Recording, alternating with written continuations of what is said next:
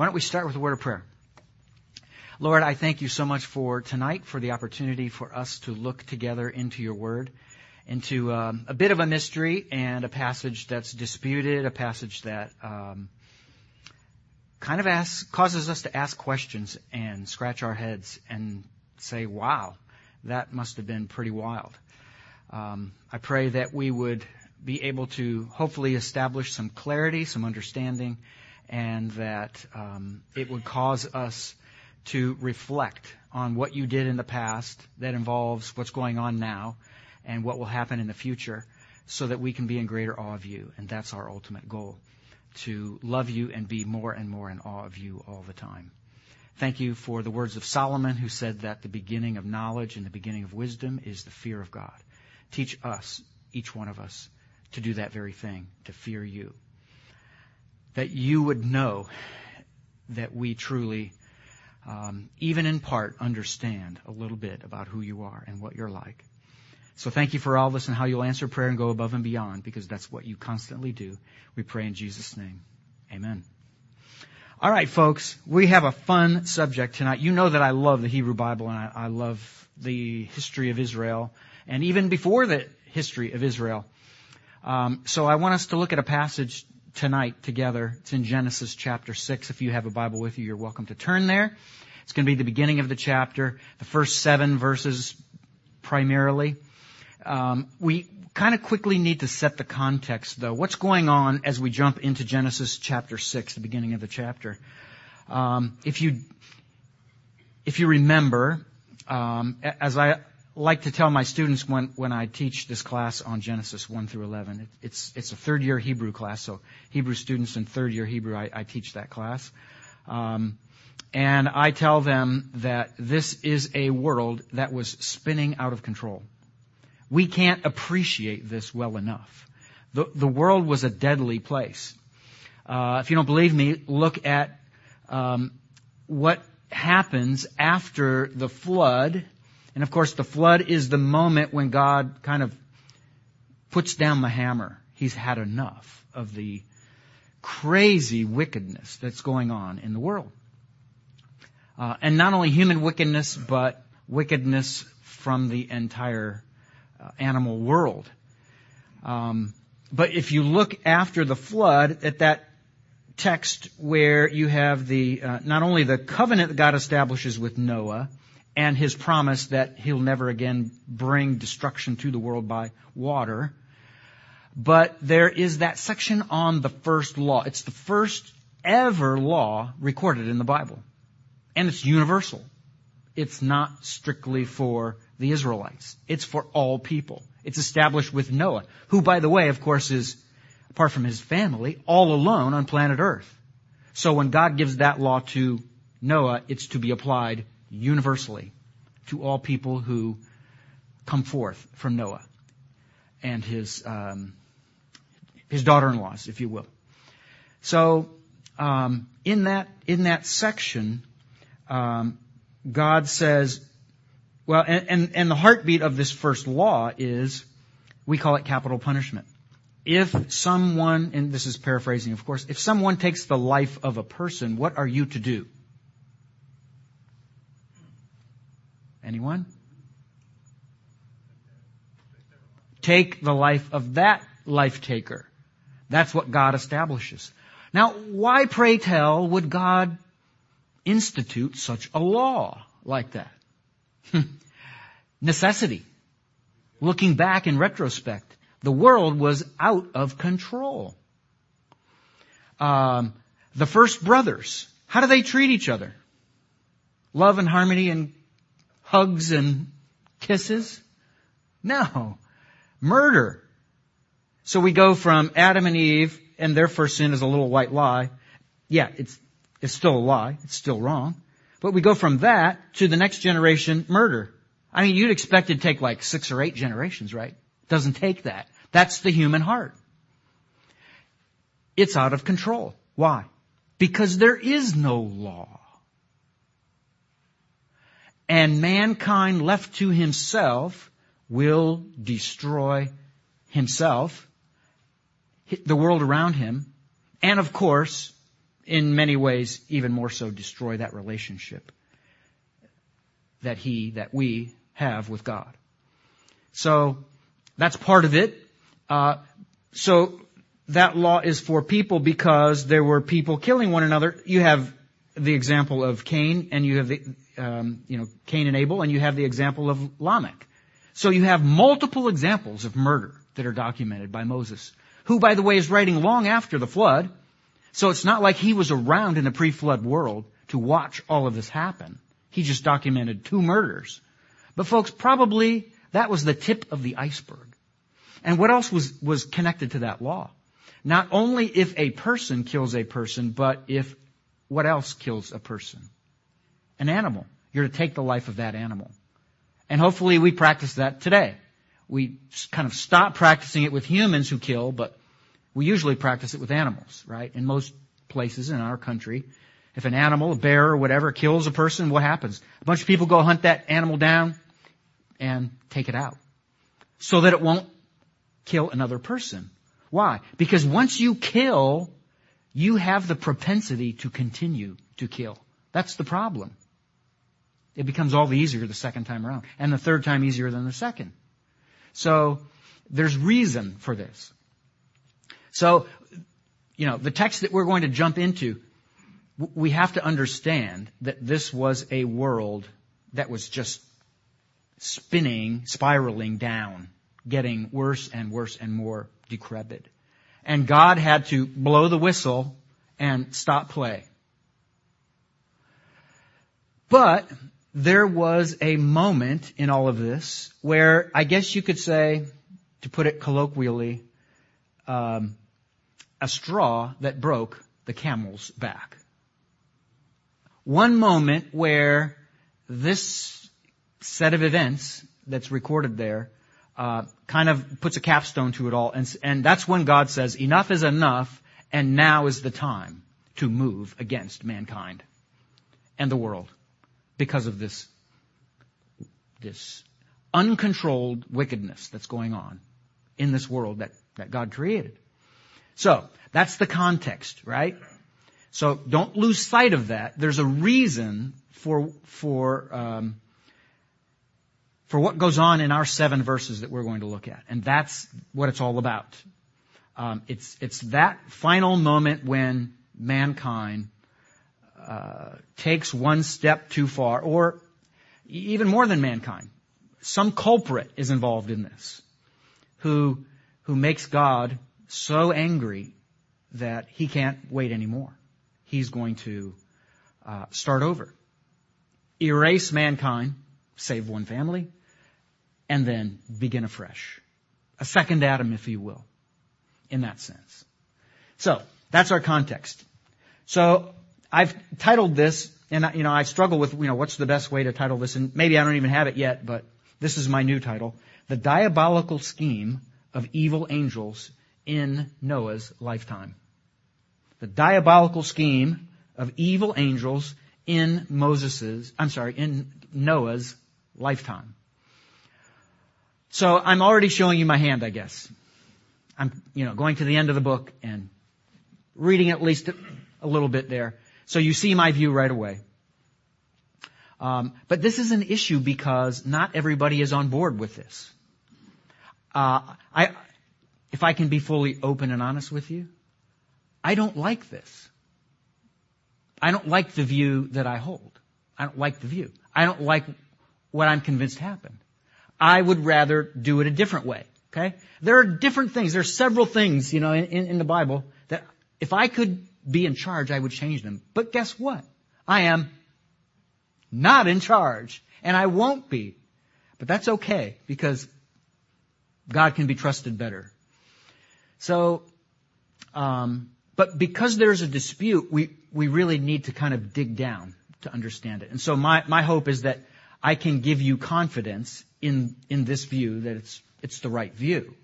And that will help you see what's going on throughout Scripture afterward that's connected to this, and it will make sense. And so we'll look at that toward the end. If we have time, we'll get to a connection I believe can be made. That can be made.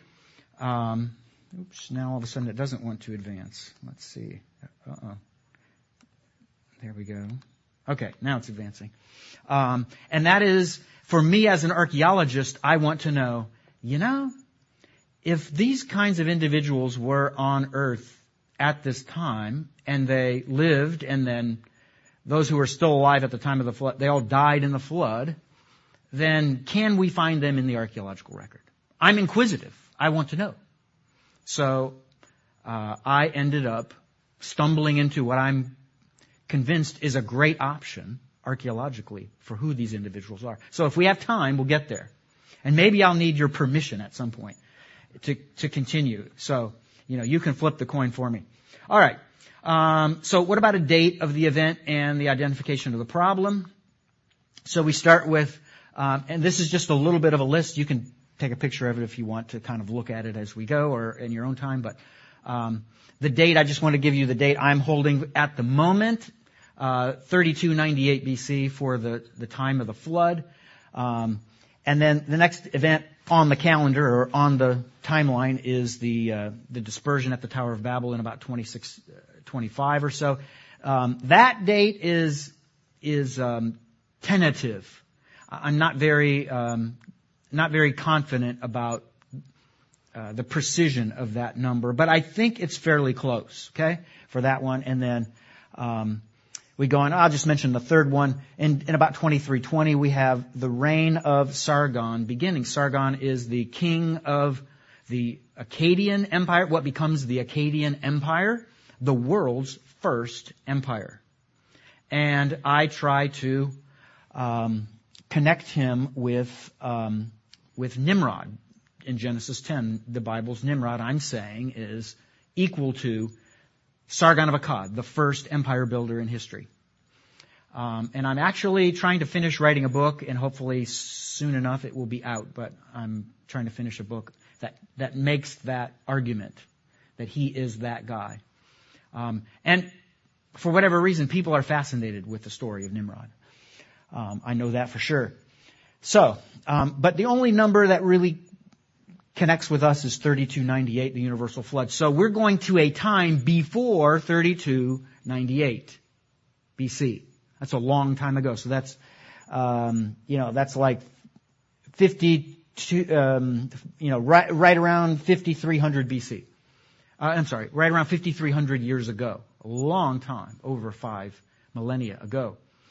At the time when there was chaos on the earth.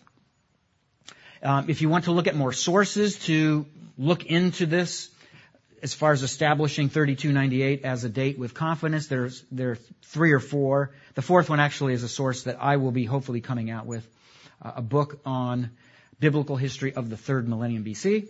So the first is an article by Jeremy Sexton and Henry Smith. Second one is a follow-up article, if you will, that Henry Smith does. And that, especially that second one, is where you'll see him land on that number. Then Roger Young writes an article that attempts to fix a problem, which is Bishop Ussher's chronology really isn't that precise. And so he draws out the flaws in it because many people, especially those of us who are over 50, we may have been exposed to this and been, led into kind of supporting that chronological system he presents, but Roger Young demonstrates why it's flawed. And then hopefully my book will work toward further resolving this problem or further solidifying a different view than is normally held. All right, so here are the questions for us tonight, if we can get to all of them. Who are the pre-flood evildoers of Genesis 6? And that we will have time for that for sure. What were they attempting to accomplish here? I think we'll have time for that one too. What are their physical remains? That's the one time we'll have to be on our side. And then, were they actually giants? Does that ring a bell with anyone? Okay. Were they giants? That one we'll have time for too. So, Those are some of the questions we're going to tackle. What are the two major views? There are other views out there, and I understand that, and I don't want to step on toes. You know, if you or someone you know has a view that's different than these two, I'm sorry for not giving it airtime. But yes, there are other views. I just want to focus on the two major ones because they're most commonly held. So, what's the problem? There's a fervent disagreement that's arisen among interpreters over the meaning of not just this, but especially this, the sons of God in Genesis 6:4. Who are the sons of God? What are the two major views? The first, and the term in Hebrew for sons of God is b'nai, that's sons of, ha, the, Elohim, God. Sons of the God, literally. But the reference is to the God of Abraham, Isaac, and Jacob. So, the B'nai Ha-Elohim, or sons of God, of Genesis 6:4, are evil angelic beings who were permitted to take on human flesh and live among human beings who descended from the line of Adam. Right? So they're evil angelic beings who were permitted by God. God gave them permission to take on human flesh so that they could serve some purpose in God's overall plan. And you can see already that view is not attractive, is it? There aren't people that are just going to be rushing to take this view because it's so cool of a view. It's like, well, we'll take it if we have to and there's no other option, right? And that's, I think, part of the reason for the rise of other views, such as number 2, the B'nai Ha-Elohim of Genesis 6:4 are human beings from the godly line of Seth. And I put godly line in quotes. Yeah. The son of Adam who was born to Eve after the death of Abel, whom Cain murdered. Right? So, according to this view, there are two lines. There is an evil line, and that line connects to Cain. And there is a godly line, and that line connects to Seth. And of course, problem number 1 with this view is, it should crack a smile. The Bible never speaks of a godly line of Seth. That's problem number 1. So if you're going to hold a view, you'd at least like it to be spoken about in the Bible. But this one isn't. So that's right away a hurdle that needs to be overcome for view 2, which is, again, a much more attractive view. I admit, it's more attractive. You don't have to assert that this strange thing would happen where God gives angelic beings, evil angelic beings of all things, the permission to take on human flesh and to, and let's keep this PG, cohabitate with women, right? Would God do that? Seems strange, doesn't it? All right, let's look at the issues that are involved. So there are 4 sources that I can point you to right away. There's a book that came out just in 2019. I reviewed it. I did a review on it, and my review is online on my academia.edu webpage of this book called The Sons of God in Genesis 6:1-4. I did everything I could to like this book, but it's really tough. There are lots of flaws. There's really good research on the history of the views. Okay? There's really good research on that. But as far as getting right the problem, it swings and misses. Kind of like 3 times, I guess. Third strike and you're out. In my opinion. Second source, if you would like, and now we're talking videos, right? So it makes it easy. You can go online and you just Google Michael Heiser, maybe go to YouTube or whatever, Michael Heiser, The Unseen Realm. I'm sorry. There is a book that he wrote, so you could get the book and read it, or you could go on to YouTube and Google his name and maybe Evil Angels or something like that, and it would certainly come up and you could watch that video. That's worth watching. His is shorter if memory serves, and Peter Gentry's, that's number 3, is longer if I remember correctly. Peter Gentry is a wonderful scholar, really brilliant man. He's probably one of the world's most renowned authorities on the Septuagint, the Greek translation of the Hebrew Bible. And he's a dear friend. I met with him a number of times in Toronto, and hope to maybe work with him in the future if the opportunity would ever arise. So there's his video, and then there's something uploaded to myacademia.edu webpage called Identifying the Sons of God in Genesis 6:1-7. It's a short paper. It's not long. It's not intended to be long, but it's a tool to kind of help you sort through the issues. So there are those resources if you'd like to look into it further. Now let's kind of formulate a little bit of an outline of our text, our passage, Genesis 6:1-7, and then look at my translation. And you're getting 100% my translation for good, bad, or indifferent, your choice. All right, the outline. The first section is verses 1 and 2 of chapter 6, which is the actors and their actions. Who is involved? Who are the players on the stage, right? Reminds me of my wife's line, which is, "Get off the stage, love. You're killing the play."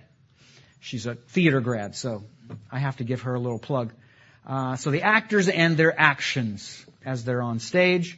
Verse 3 is the consequences of their actions for mankind. So that's the first two parts of the story are actually kind of narrative action, narrative text that's giving us blow by blow. And then with verse 4, and we'll talk about this as we look at the passage, it goes a little different direction. But anyway, verses 4-7 is an elaboration of their actions and the judgment that's pronounced. And of course, the judgment is on God's part. He's the one who pronounces judgment against the actors in all of this. Okay, so that's the outline. Now let me walk through the text with you. It says this, beginning of verse 1. Now it came to pass that the man, and when you see brackets, I'm adding a little parenthetical thought for you, or a little footnote to kind of help you see where I'm going with the text. It's called an interpretive translation. Now it came to pass that the man, that is the race of mankind, began to increase on the surface of the earth, and daughters were born to them. Then the sons of God, that's what we're getting at, right? Who in the world are these sons of God? The B'nai Ha-Elohim. Then the sons of God saw or looked at the daughters of literally the man. But I'm suggesting to you the idea there is, that is the race of mankind. Not one particular man, but mankind as a whole. That they were beautiful. And that's part of the reason for the justification, to make it plural, make the man plural. Because here we have a shift to a plural pronoun. That they were beautiful. I'm sorry, that's actually with the daughters. That they, the daughters, were beautiful. So they, that's the race of mankind. That's the plural of the man. So they, these sons of God, took women for themselves from all whom they had chosen. And by the way, there's nothing at all in the text here that suggests that this was marriage. Okay? Nothing whatsoever. So if you think marriage is involved, you think there's, this is a good union of people, that everybody's on the same page, that's not what the text is saying. So don't miss that. Verse 3. So he who is said. Right? Now God's going to evaluate. So he who is said, my spirit will not contend with the man, that is the race of mankind, again, forever, of whom indeed he is flesh. Mankind is only flesh. He's not like I am, essentially, is what God's saying here. He's not like I am. He's just flesh. And the implication that God doesn't say here is, he's prone to wickedness. Mankind is prone to wickedness. And remember, this is only our last straw we're looking at. We're not looking carefully at all the other things that mankind has done. We alluded to that a little bit, the murders and so forth. But there's a lot of bad news for mankind. So it's not just the sons of God who are involved in evil here, but the acts that they commit kind of bring it all together. Thus, his days will be 120 years. Now, at this point, and I put a parenthesis there for the reason that what's coming next is not more sequential actions in the narrative, but it's a parenthetical statement. Using the stage analogy again. It's as if one of the actors, and this happens in certain plays, by the way, especially the older ones, while the play's going on, the action will stop, and one of the actors will maybe come forth a little bit. Maybe there will be a special spotlight shown on that person. Everyone's darkened or whatever. And that person will talk. And that's called a soliloquy in a play, right? But essentially, it's a parenthetical portion where you're getting extra, you as the audience are getting extra information that the writer of the play deems that you need that to be able to understand what's going to happen, right? Or what did just happen, either way. So that's the idea here, okay? So Moses is, spotlights on him, soliloquy, he's giving extra information here. So here we go. The fallen ones, and in your Bibles you probably have the word Nephilim, and of course, as you may know by now, that kind of makes a little bit of light smoke come out of my ears from being unhappy that the translators don't translate, but instead they transliterate, just giving you the Hebrew word. The translation, folks, is the fallen ones.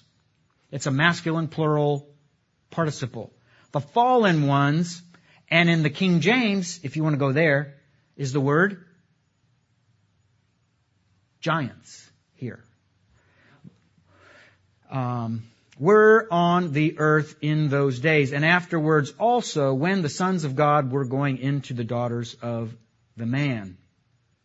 And sired, and I'm writing in there the word offspring, and you see it in italics, that's why, because it's being added, it's not in the text. And literally it's and sired to them. So get this is important to understanding this correctly. The offspring are never once mentioned. Never. Never once. I'm just adding that word in there, and maybe your translation adds it in there. Whether it's italicized or not, it's not in the Hebrew. Okay? So, that's important because a lot of times interpreters take the subsequent individuals mentioned that we're going to get to now, or actually, the second one we already covered. The fallen ones. Who are the fallen ones? Are these the offspring? The offspring are never mentioned. The point is, the fallen ones are one and the same as the sons of God. That's the point. It's two sides of the same coin, right? You pull a nickel out of your pocket. It doesn't look the same on either side, does it? But it's the same coin.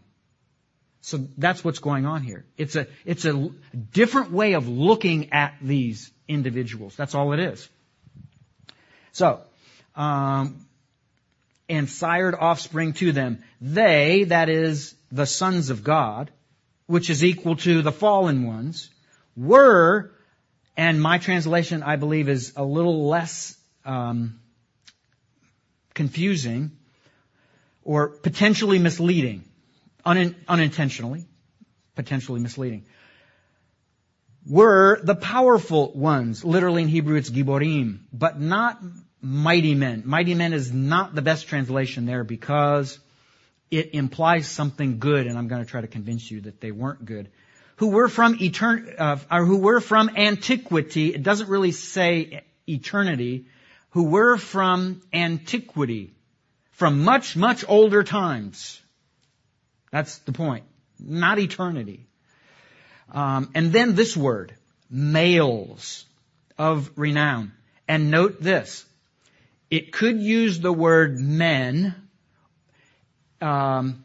It could use a word that's always used of the descendants of Adam. Right? There's a Hebrew word for that. It doesn't use that word. It uses the word males of renown.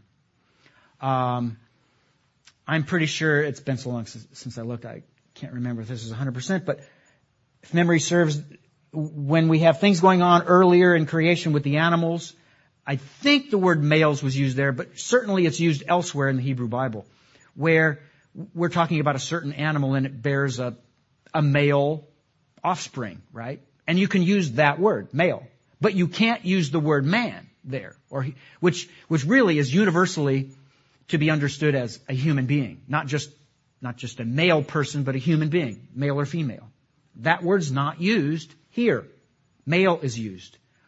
That should tip you off a little bit that we're not talking about somebody who's derived from mankind. And that's really important. That is often overlooked. Now he who is saw that great was the wickedness of mankind on the earth. There you go. If you didn't believe me before that this place is spiraling out of control, then believe the words of God right there. The wickedness of mankind on the earth is great, and every inclination of the thoughts of his heart was only evil all the day long. So he who was grieved, and it's not repentant, folks. If you have a translation that says repentant, I'm disappointed. He who was grieved. The idea is grieved to his heart, if you will. That he had made the man, that is the race of mankind, on the earth. And he hurt, and that, by the way, is our word. That's universal for human beings. And he hurt to his heart. Then he who is said, I will wipe away the man, that is the race of mankind, whom I have created from upon the surface of the ground. From mankind to animal to creeping thing to bird of the sky, because I am grieved that I have made them. There it is. Mankind, the animal world, on the land, above the land, in the air, they're all out of control. And they all need to be taken out because of the curse. The effect of the curse on all of them. That's what it's all because of. So, God's going to prepare here for a new world, if you will. If you don't mind a term often used of American history. He's going to create a new world, and it will be different than this one was. That's the point.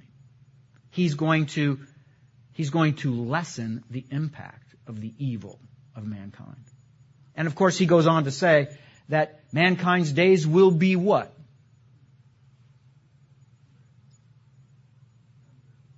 How many?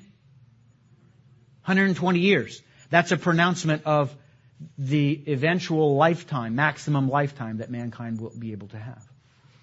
And sure enough, by around 1400 BC, that's exactly what happens. It slowly declines all the way down to Moses' day, and there's one or two people after Moses who live 120 years, but nobody beyond that. That's when it kicks in fully, the implications of that promise, of that restriction, that judgment. All right, so the meaning of Ha-Adam in Genesis 6:1. What does the man mean? And can you trust me that this means mankind as a whole? So let's look at it. So the article ha, in English that's the, plus the noun, and that's Adam in Hebrew. We know it as man or mankind. The man. The article plus the noun is used consistently in the first two chapters of Genesis to refer to the first man who was formed. In other words, when Moses used the article the and the Hebrew word Adam, man, together, he was talking about Adam, the first man. In those first two chapters, consistently. Most often, Bibles translate it the man. In 220, the New American Standard Update first translates Adam as Adam. Now we're giving him a name. And this is our old friend, the transliteration idea again, right? Taking the Hebrew word and just sounding it out in English rather than giving its meaning. But, so that's that. So 220. What does that verse say? The man gave names to all the cattle and to the birds of the sky and to every beast of the field. But for Adam, there was not found a helper suitable for him. So we have one use at the beginning here, the man, that we call articular. It means when the article's connected to the noun. And that clearly is a reference to that one man, Adam, even though the article's with it. Okay? And then there's no article there where I have it in red, but for Adam, there was not found a helper suitable for him. So Moses drops the use of the article and just gives the word mankind, for lack of better terms, and he uses it in reference to Adam. So this is the first introduction we get to this construction, at least in English, where Adam is called by name. In Genesis 3:17, Moses makes another specific reference to this first man without the definite article, essentially the equivalent of using Adam as a name. From these points forward in the New American Standard Update translation, every time Adam is named in Genesis, there is no definite article. So, Genesis 3:17, then to Adam, he said, because you have listened to the voice of your wife and have eaten from the tree about which I commanded you, etc., etc. So, there you have it. In 3:17, another reference to the first man, Adam, without the definite article, just like we saw in 2:20, the second half of that verse. The other three references to Adam in the Hebrew Bible also are anarthrous, in other words, no article with it. So the idea is that Moses makes that shift to speaking of Adam without the article the. Now we just call him by name. And then that's followed by other biblical writers, both in Chronicles, in whoever the writer of Job is, and then Hosea. Therefore, from Genesis 2:20b forward in the Hebrew Bible, anytime Adam is mentioned, his name does not include the definite article. The final time that Ha-Adam is used in Genesis of the first man seems to be in 3:24, where God drove out the man, that is, Adam the individual. So the article is used there with Adam, the Adam, if you will, and it's speaking about just the one man. It's not as though God was driving out hundreds of people. By the time that Moses reaches Genesis 6:1, Ha-Adam refers to the race of mankind whose progenitor was Adam. Here the text states that Ha-Adam, that is with the article, began to increase on the surface of the earth. Certainly the author wasn't stating that Adam began to increase on the surface of the earth, because the very next verse, verse 2, notes that the sons of God saw the daughters of Ha-Adam. Since the earth already at this time was populated with Cain and Seth and all of their offspring, such as Seth's son Enosh in 4:26, the reference to Ha-Adam here must refer to the entire Adamic race. So with this reference, we now have a strict use of the article, the, plus the word Adam, to refer to mankind in general. All those who derive from Adam. Okay? So hopefully you're set on that. If you're not set on that, then you can be open to that second view that I'm trying to let you know is just not a good view. So, understanding this will help you. It will kind of, can I use the term? It will be a vaccination to keep you away from the virus. All right. So, again, now it came to pass that the man, and so here's where I'm suggesting, from what I just showed you, that survey, we can insert with confidence that he's talking about mankind, all of humanity that derived from Adam. Males and females. Young and old. Everyone who came from Adam falls under that umbrella. Okay? So, now we move on.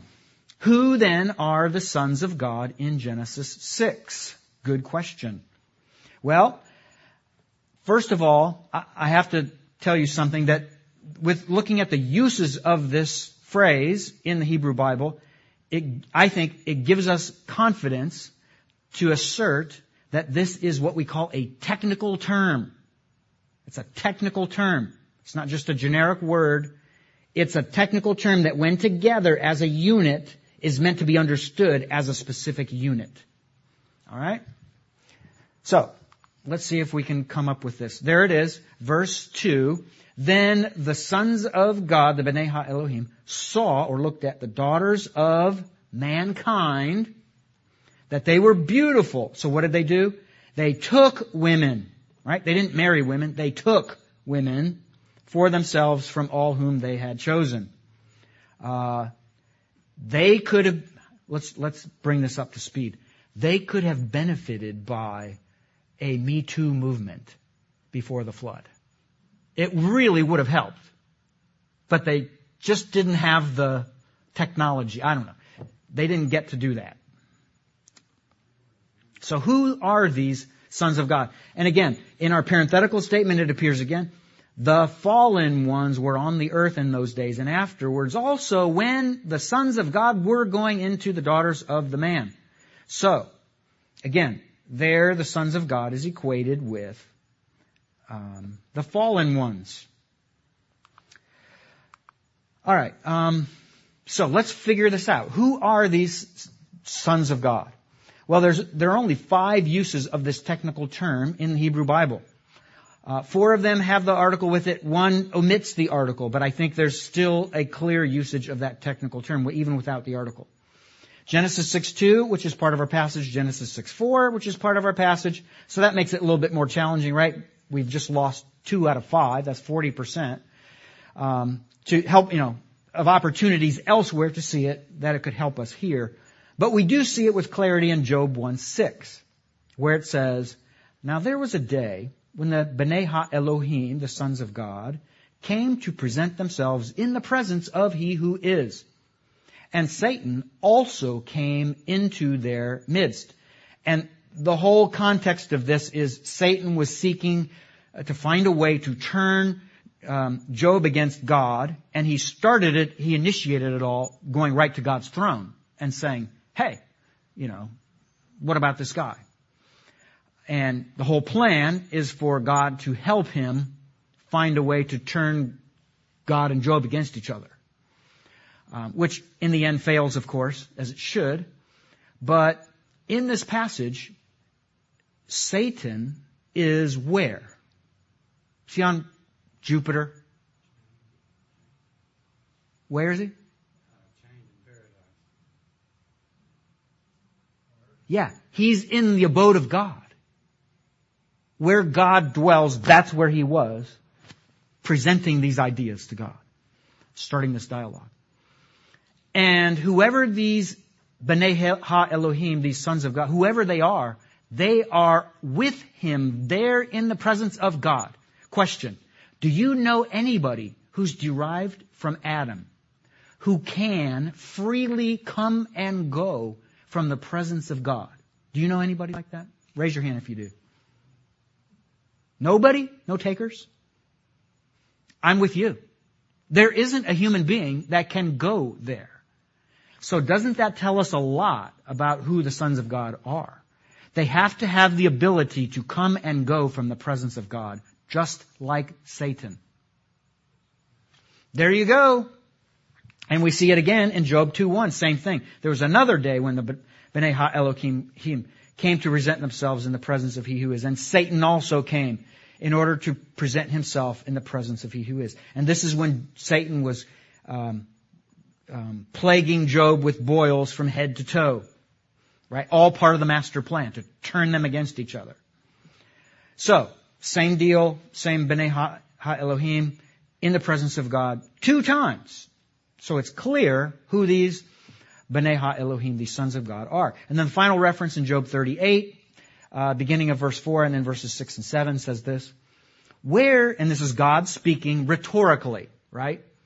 As if, he needed to, but he wanted to kind of put things in perspective about this idea of questioning God.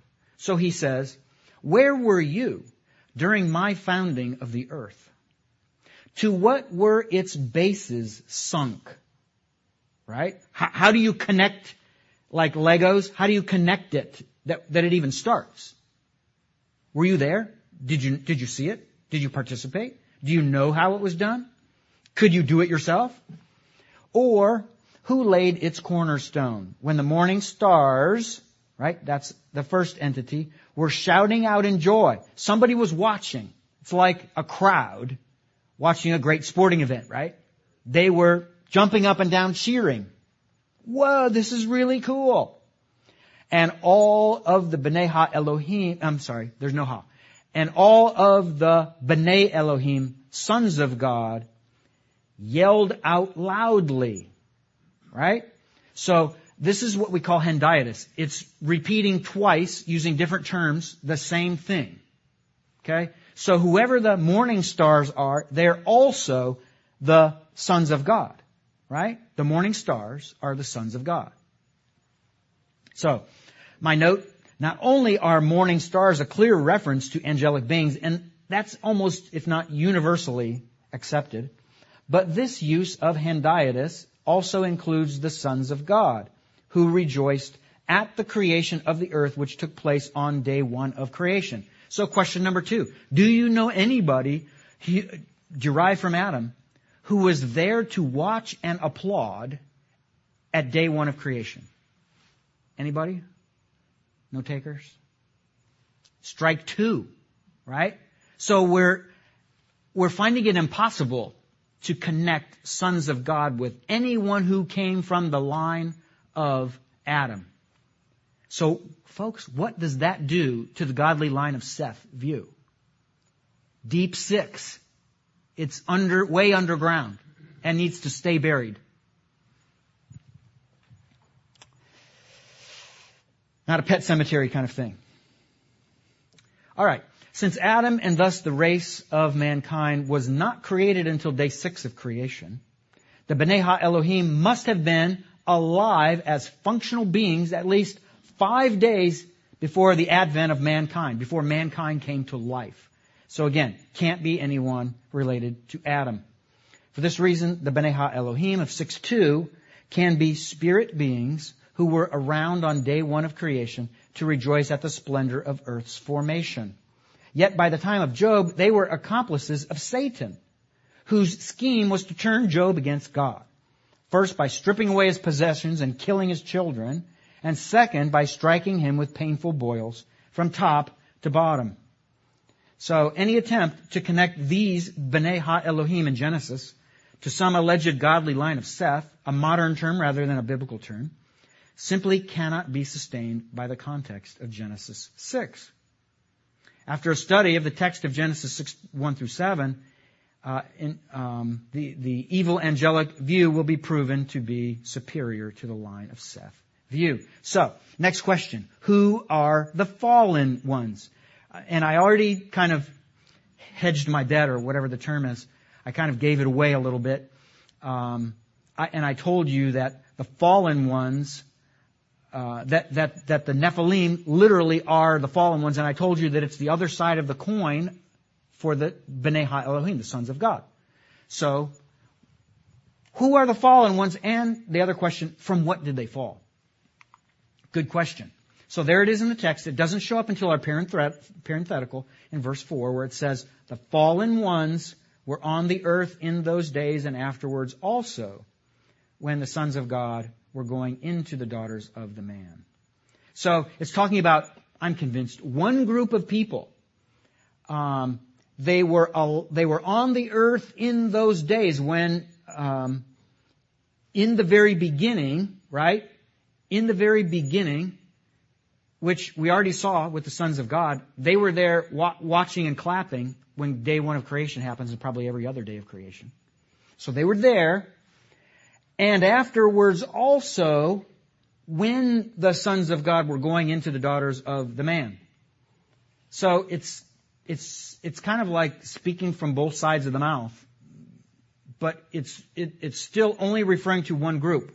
So the sons of God, the fallen ones, were there from the beginning, and they were there when some of them went into the daughters of mankind and created offspring by implication. Okay? So, now, again, some people want to connect this, and some translations want to connect the fallen ones to giants. The Hebrew word Nephilim was translated by the Jewish scholars who knew both Hebrew and Greek. They translated it with the Greek word gigantes, right? So they translated it gigantes, which are giant ones. Which, remember, the events that happened firsthand were before, they were 3300 BC or before, right? And Moses writes when? Much later, by 1406 BC. Long time, almost 2 millennia later.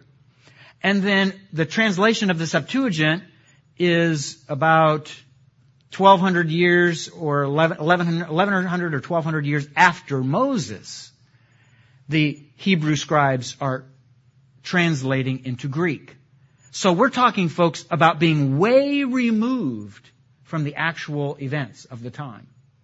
And these translators, by this time, it's kind of like one of those stories where, Grandpa caught this massive fish one day and, he did this or that with it, won a contest or whatever.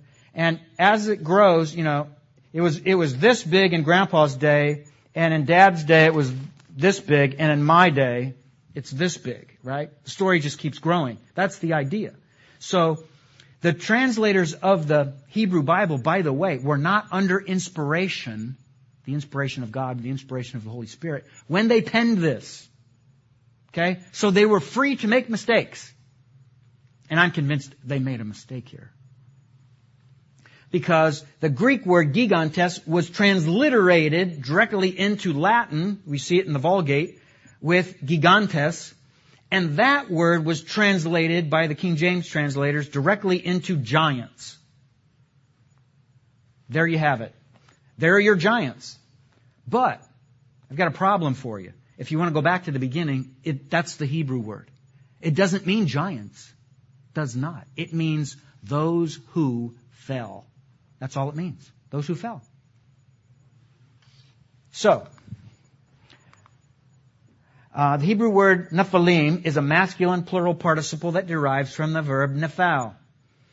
The undisputed meaning of this third-person masculine singular verb, it's a kal, if you want the stem, the Hebrew stem, is he fell.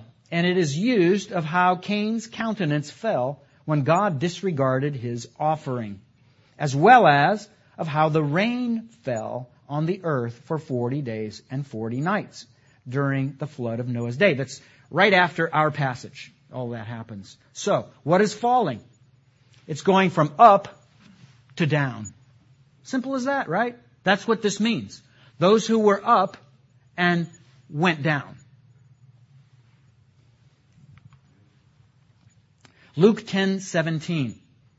Let's throw in some really useful information for our purposes. As recorded in Luke 10, Jesus had sent out 70 of his disciples to perform great deeds and to announce that the kingdom of God had come near to them. After the 70 disciples returned to Jesus, they told him of their astonishment that demonic beings were subject to them in the name of Jesus. His reply to them appears in Luke 10:18. Then Jesus said to them, to these disciples, I saw Satan fall from heaven as lightning. Bingo. Jesus saw Satan fall from heaven as lightning. Implication? Jesus was around from before the lifetime, the birth, the coming into existence of Adam. He was predating that. He watched Satan fall. While it's disputed as to whether Isaiah 14 records the event of the fall of evil angels from the heavenly abode of God at their initial disobedience, there's no dispute about the Greek Bible's record of this event for Satan. Here, Jesus himself states clearly that he obviously, in his pre-incarnate state as the second member of the Trinity, observed Satan fall from his original place in heaven in the abode of God. If Satan fell from that abode, his evil angels also must have fallen from there, thus They truly can be the fallen ones of Genesis 6:4. True? Okay? Satan fell. It's the Greek version of that same Hebrew word. And obviously a certain number of the angels fell with him. So it works. It fits. Jesus saw Satan fall. He also must have seen, he doesn't say it, he also must have seen the angels who were, previously gods and glorious and righteous. He saw them turn as well. So they had to fall with him. It's pretty simple. Not rocket science. Who are the powerful ones in Genesis 6? And this is in blue here in my text. We're still in that parenthetical statement, right, with those parentheses. Extra information that Moses is adding. They, the sons of God, that is equal to the fallen ones, were the powerful ones. So now we have a third term for them, which reinforces and gives greater credence to the suggestion I'm making to you that the sons of God and the fallen ones are one and the same. They were so now we have a three-sided coin. Isn't this cool? I've never seen a three-sided coin before. Here's one. They were the powerful ones, not the mighty men, but the powerful ones who were from antiquity, males of renown.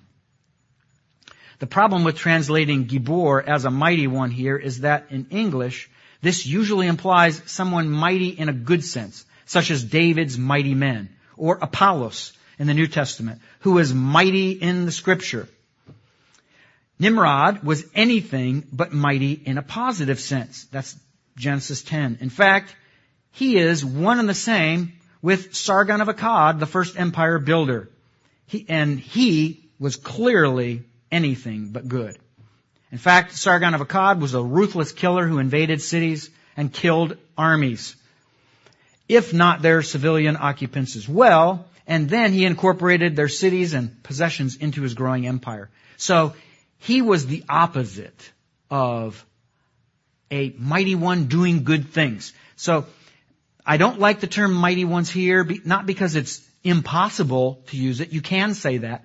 But because of the association we often have with the term mighty men. It's usually a good connotation. I'd rather pick a term that's a negative connotation because Nimrod is an example of someone who's very negative. Here's the verse. Now Cush sired Nimrod. That one acted irreverently in order to become powerful on the earth. He became a powerful slaughterer in the sight of he who is. That's I think a more faithful translation. He became a powerful slaughterer in the presence of, before the eyes of he who is. That's the idea. Okay? So, that's why I like that term a little bit better. So, who were the powerful ones? They were the fallen ones. They were the sons of God. They were alive before creation started. They were there watching God put things together. They are also the powerful ones who were from antiquity, males of renown. So if my suggestion to you, and again I'm not alone in this, but is correct that these are evil angelic beings, then Moses couldn't use a term that would connect them to the line of mankind. He had to choose a different term because they weren't from Adam's line. And that's why he chooses the word males. Just like an animal can be a male, but not a person, not a human, not a man. Okay. Reasons why the sons of God must be evil angels. I'm going to skip this because of time, but it's good stuff. And finish with this. And we're not going to have time. I think it's too late to do the archaeological connection that I think can be made. But let's make time for this. There is fuller revelation about these evil angelic beings as Scripture goes along. So we don't have to just rely on kind of an ugly interpretation of Genesis 6 and hope it's right. It fits. Let's see how it fits. 1 Peter 3:17-22. Peter says, for it's better to go on suffering, etc. Verse 18, because Christ indeed died once concerning sins, etc. On one hand, being put to death in the flesh, but on the other hand, brought to life in spirit. So Peter's he's focusing on Jesus, telling us some things that we need to know about Jesus. And he's saying, on one hand, he did this in the realm of the flesh, and on another hand, he did this in the realm of the spirit. What did he do in the realm of the spirit? Well, verse 19. In which also, and that means in the spirit.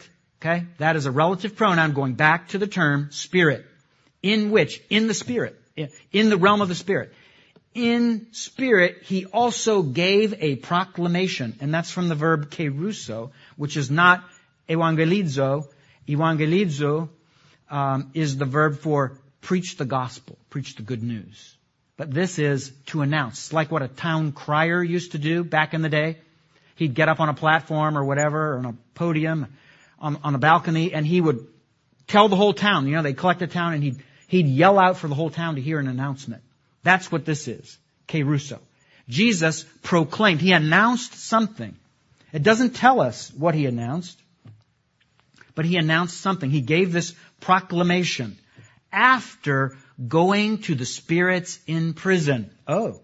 So in spirit, Jesus went, not in flesh, but in spirit, Jesus departed. He went to this prison where spirits were, and he gave this announcement. Wow. Which spirits? Who were they? What spirit beings? Verse 20. After their disobedience in a previous time, before Jesus, when the long-suffering of God was in the state of waiting during the days of, here we go, Noah. Who were these evil angelic beings to whom Jesus proclaimed, announced something? They were the same wicked, evil angels who took on human flesh and went into the daughters of mankind. That's who they were. He made an announcement to them. Do you think, folks, he was preaching the gospel? No. You know, maybe you're open to purgatory. I'm not. Especially, even worse, for evil angelic beings who were never humans in the first place. While an ark was being prepared, right? And that's our story. That's from our context, isn't it? Genesis 6, 1 through 7. I'm not making this up for you. It's clear. Okay? Jesus made this announcement there. What did he announce? Let's come back to that. Therefore, the interpretation of evil angelic beings in Genesis 6 fits perfectly with the spirits to whom Jesus, while in spirit himself, right? After he died at Calvary, he could depart in spirit, couldn't he? That's what he did. He made this proclamation. Where did Jesus announce this proclamation? To the evil spirit beings who committed heinous evil in Noah's day. Peter doesn't tell us, but can we know? Let's see. The answer, I think, is found in Ephesians 4, 8 through 10. Therefore it says, and speaking of Jesus, having ascended on high, he led captivity captive. What I'm convinced that means is, he freed the godly spirit beings who were previously unable to be permanently in the presence of God because there was not yet a completing of the process of the forgiving of sins, right? All sacrifices could do until Jesus' sacrifice was to cover sin, not take it away. So the people who died couldn't go permanently into the presence of God. And that's why I'm convinced when Jesus is talking about this illustration, Abraham's bosom thing, and he's talking about a contrast between two groups, those who weren't suffering and those who were suffering, and the ones who weren't suffering couldn't get to the ones who were suffering couldn't get to the ones who weren't suffering. And I'm convinced that was real. Jesus wasn't faking it. He wasn't creating a story that wasn't based on reality. So if that's true, if I'm right, could be right or wrong on this one, but I'm convinced that's the case, that he let loose those who had died, who believed in God by faith, and it was reckoned to them as righteousness. So, he led captivity captive, and he gave gifts to humans. Now the saying, he ascended, he went up. What is its meaning except that he also descended, where? Into the lower parts of the earth. Aha. So after Jesus died, he descended into the lower parts of the earth. In what capacity? In flesh? In spirit. So this passage connects logically and chronologically with Peter's passage that we just looked at. Jesus descends down into the center of the earth, and there he finds these evil angelic beings who are around in Noah's day trying to do something terrible, and we haven't gotten to the point yet. We haven't answered that one. What was their intention? And we'll get to that before we finish. All right. So, the location of the proclamation of Jesus to the evil angels of Noah's day, in my humble opinion, was the lower parts of the earth. No text states what he announced to them.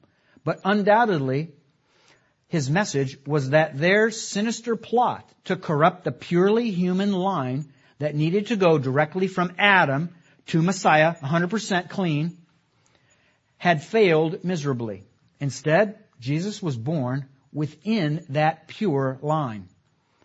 And he lived a completely sinless life as the only begotten Son of the Father, and conquered sin and eternal separation from God by becoming a sinless sacrifice while dying on the cross. What's more, he was resurrected, which according to 1 Corinthians 15, made him the first fruits among all who eventually will be resurrected. Thus, the place where Jesus announced the failed plot to these evil angels was the lower parts of the earth. And here's another contribution, Jude 6. It reads like this: and angels who did not maintain their domain. What is their domain, folks? The spirit realm, right? They didn't stay there, but abandoned their proper place of habitation. He, that is God, has guarded in perpetual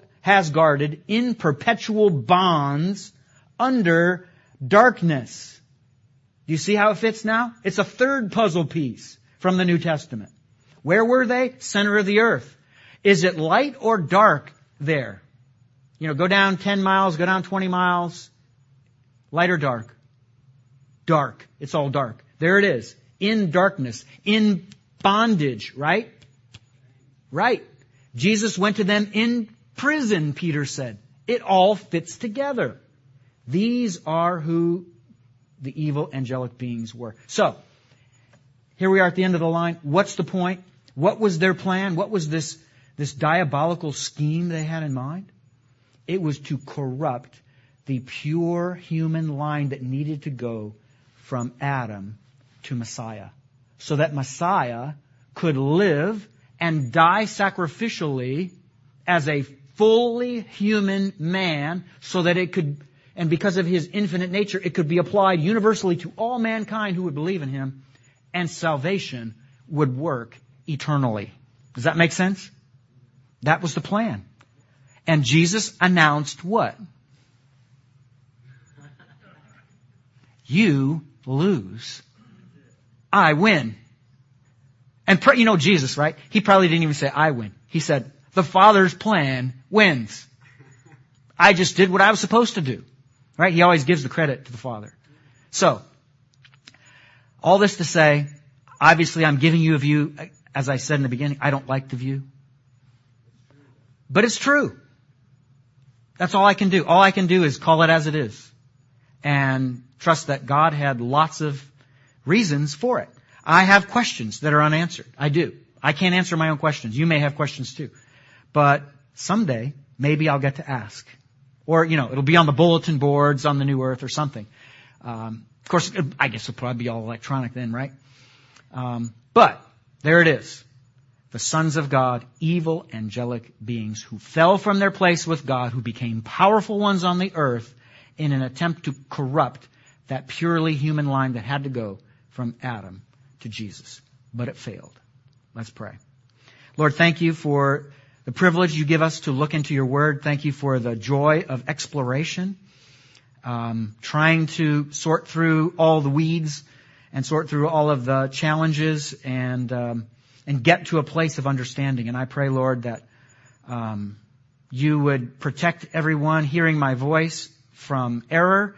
If I have erred in any way, find a way, Lord, to bring them into clarity and into correctness, because I don't want to lead your people astray, because I understand the awesome responsibility it is to feed your sheep with your truth. So protect us, each one of us, from evil. Protect us from living our lives like lives were being lived in the days before Noah, or before and during the days of Noah.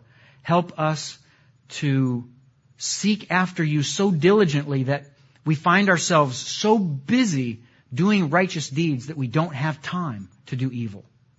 That's the key. That's the key to putting on the new man and casting aside the old man, by doing everything in our power with all of our time to work at what makes you honored and brings glory to your Son, Jesus. Thank you for his sacrifice. Thank you that he did make it to earth from within a purely human line. Thank you that you thwarted this plan of the evil one and his evil angelic beings. And thank you that one day you will judge them, and your judgment will result in sending them into hell forever.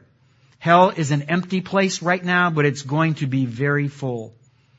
And we thank you that they will be there, these evil, wicked corruptors. Guide us and direct us that we would be your ambassadors. We pray in Jesus' name. Amen.